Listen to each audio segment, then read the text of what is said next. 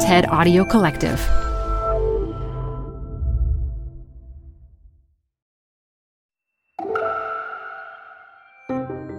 You're listening to TED Talks Daily. I'm your host, Elise Hu. Today, civil rights activist and community organizer Dolores Huerta. We know her name, but do you know her story? In her archive talk from TED Women 2018, she recounts how she found her voice, and she issues a call for all of us to go out and make change. Support comes from Zuckerman Spader. Through nearly 5 decades of taking on high-stakes legal matters, Zuckerman Spader is recognized nationally as a premier litigation and investigations firm. Their lawyers routinely represent individuals, organizations, and law firms in business disputes, government and internal investigations, and at trial, when the lawyer you choose matters most. Online at Zuckerman.com. Support for TED Talks Daily comes from Capital One Bank. With no fees or minimums, banking with Capital One is the easiest decision in the history of decisions. Even easier than deciding to listen to another episode of your favorite podcast. And with no overdraft fees, is it even a decision? That's banking reimagined. What's in your wallet? Terms apply. See CapitalOne.com/bank. Capital One N.A. member FDIC. Support for TED Talks Daily is from Progressive, home of the Name Your Price tool. You can say how much you want to pay for car insurance, and they'll show you coverage options that fit your budget. It's easy to start a quote. Visit Progressive.com to get started. Progressive Casualty Insurance Company and Affiliates. Price and coverage match limited by state law.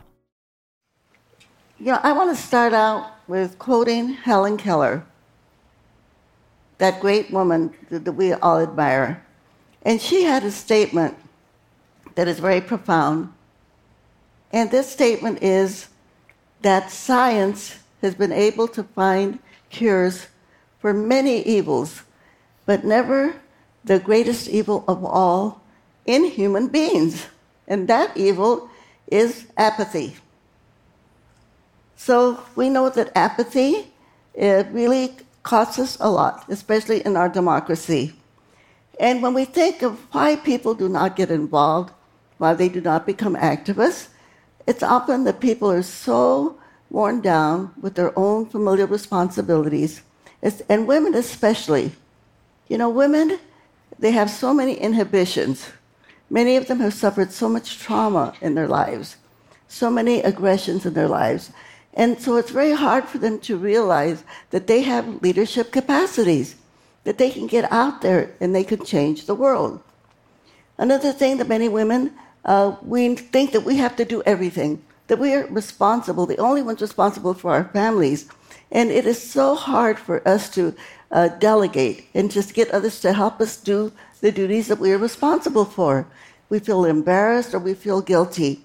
But we know that we have to make this happen, because if not, we will never have time to be able to volunteer to help on these many causes that are now facing us.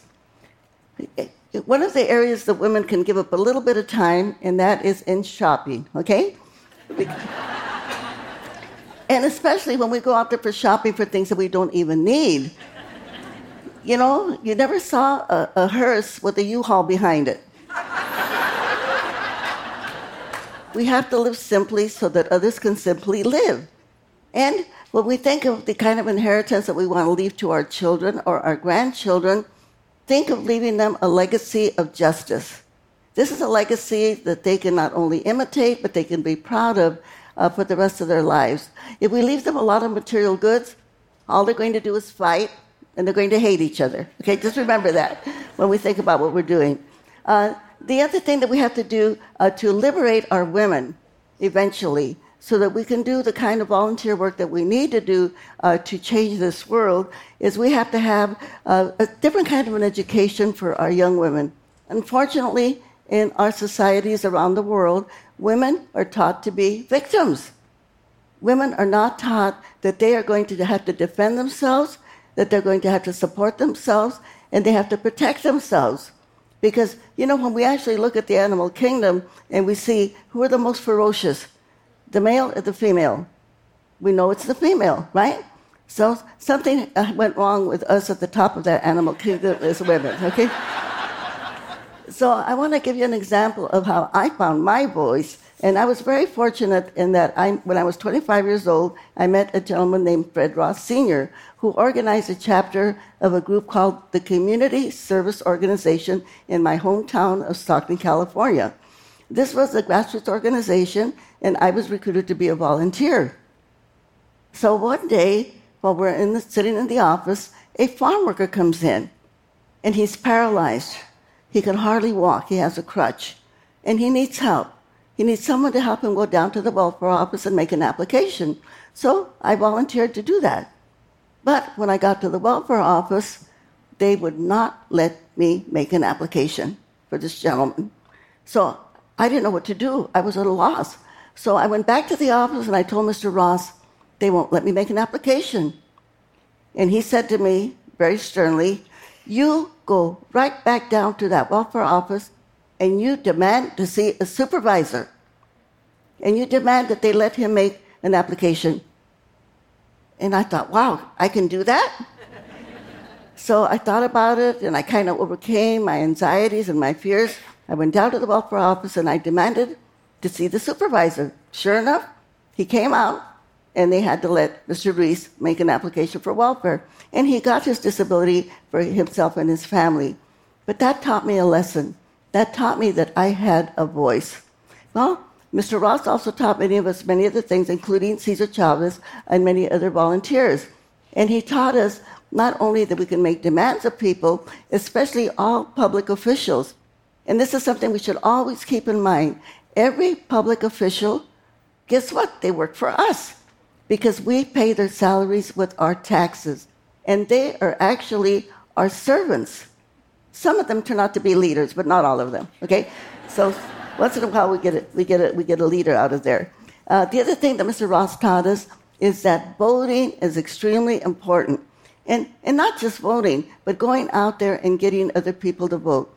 Going door to door, phone banking, talking to voters, because many voters, they have a lot of doubts and they don't know how to vote.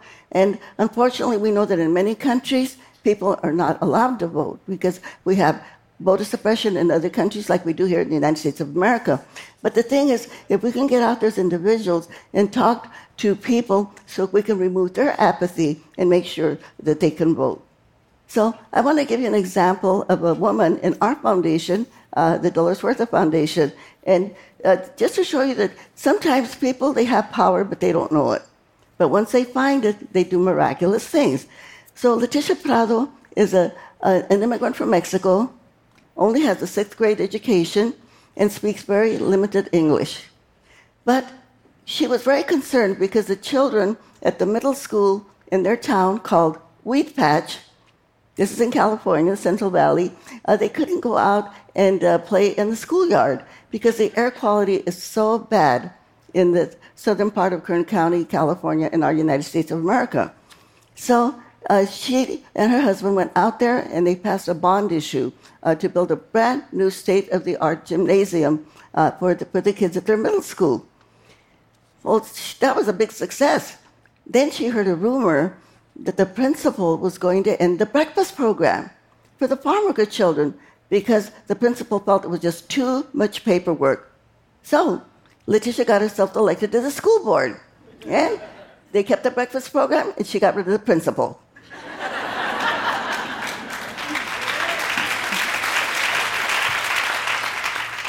So there were other rumors about some corruption in the local water district. So Leticia got herself elected to the water district. Then she looked into all of the finances of the water district and found there was $250,000 missing from their bank account. So Leticia called in the grand jury, and several arrests have been made. And this is just an example of a woman, who had never went to high school, never went to college, but she found her power. And in addition, she has recruited other people in the community to also run for public office. And guess what? They've all gotten themselves elected. So I think that Leticia, she really embodies something that Coretta Scott King said. And I want to share this with you. Coretta Scott King said, "We will never have peace in the world until women take power."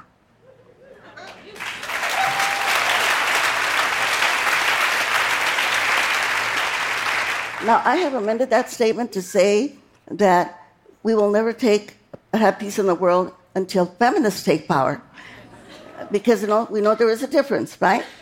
Not only that, but if we want to define what is a feminist, a person who stands up for reproductive rights, for immigrants' rights, for the environment, for LGBT rights, and also for labor unions and working people.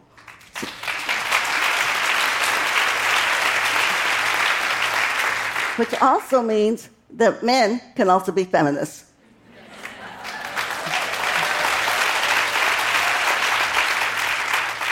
So when we think of feminization, we should also think of how can we feminize the policies not only of our major countries, the wealthy countries like the United States, but all over the world, our domestic and foreign policies. And one of the things that we can do to stop wars and to have peace is to make sure that the wealthiest countries in the world also help the developing countries. Now, we did this in the past. After World War II, when Japan and Germany were devastated after the war, United States of America gave many tax dollars to those two countries so that they could rebuild their economies and rebuild their corporations. And we can do that again. And if we can think about how we can help these other countries, and I want to give an example of issues that we are facing in the United States of America, for instance.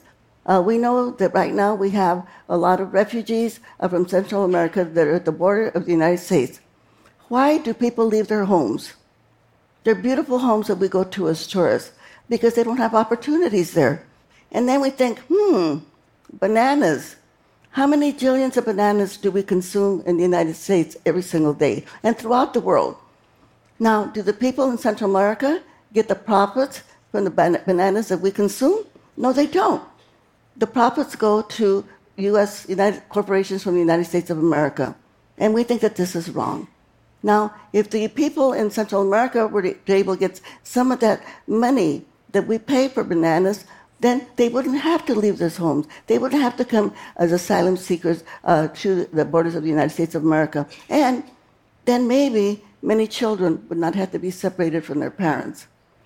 Now, we know that there are countries in the world that actually have free education and have free health care for all of the people in their country. And that country is Cuba.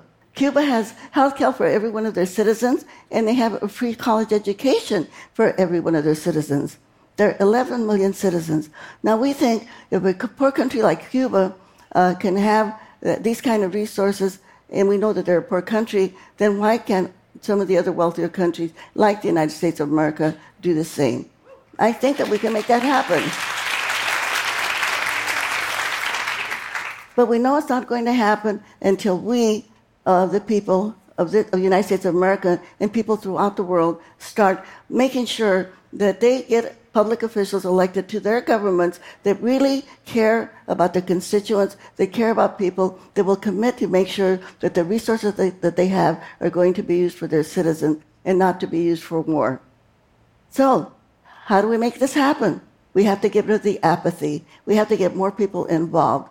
We know that we cannot have a democracy in the United States. We cannot have democracies throughout the world unless people participate. So it is imperative that all of us get out there and we say, get rid of the apathy, get off of the sidewalk, come and join the March for Peace and Justice. Let's make Coretta Scott's vision a reality to have peace in the world. We recently had midterm elections here in the United States of America. And what did we see? We saw that so many more women, young people, people of color, LGBT folks were all elected to public office. And we know this happened. Why? Because so many women were on the march. We had the Women's March in the United States. They had the women's marches all over the world. And so we now see that we have this potential. We have this potential to get rid of the apathy. And if we can get everyone involved, get everyone committed, then I think we can make Coretta Scott's vision come true. So I want to just remind everybody throughout the world, one of the things is we have power. Poor people have power. Every citizen has power. But in order to achieve the peace that we all yearn for, that we've all got to get involved. So, what do we say? Can we do it? We say, yes, we can. And in Spanish, we say, sí se puede. Thank you very much.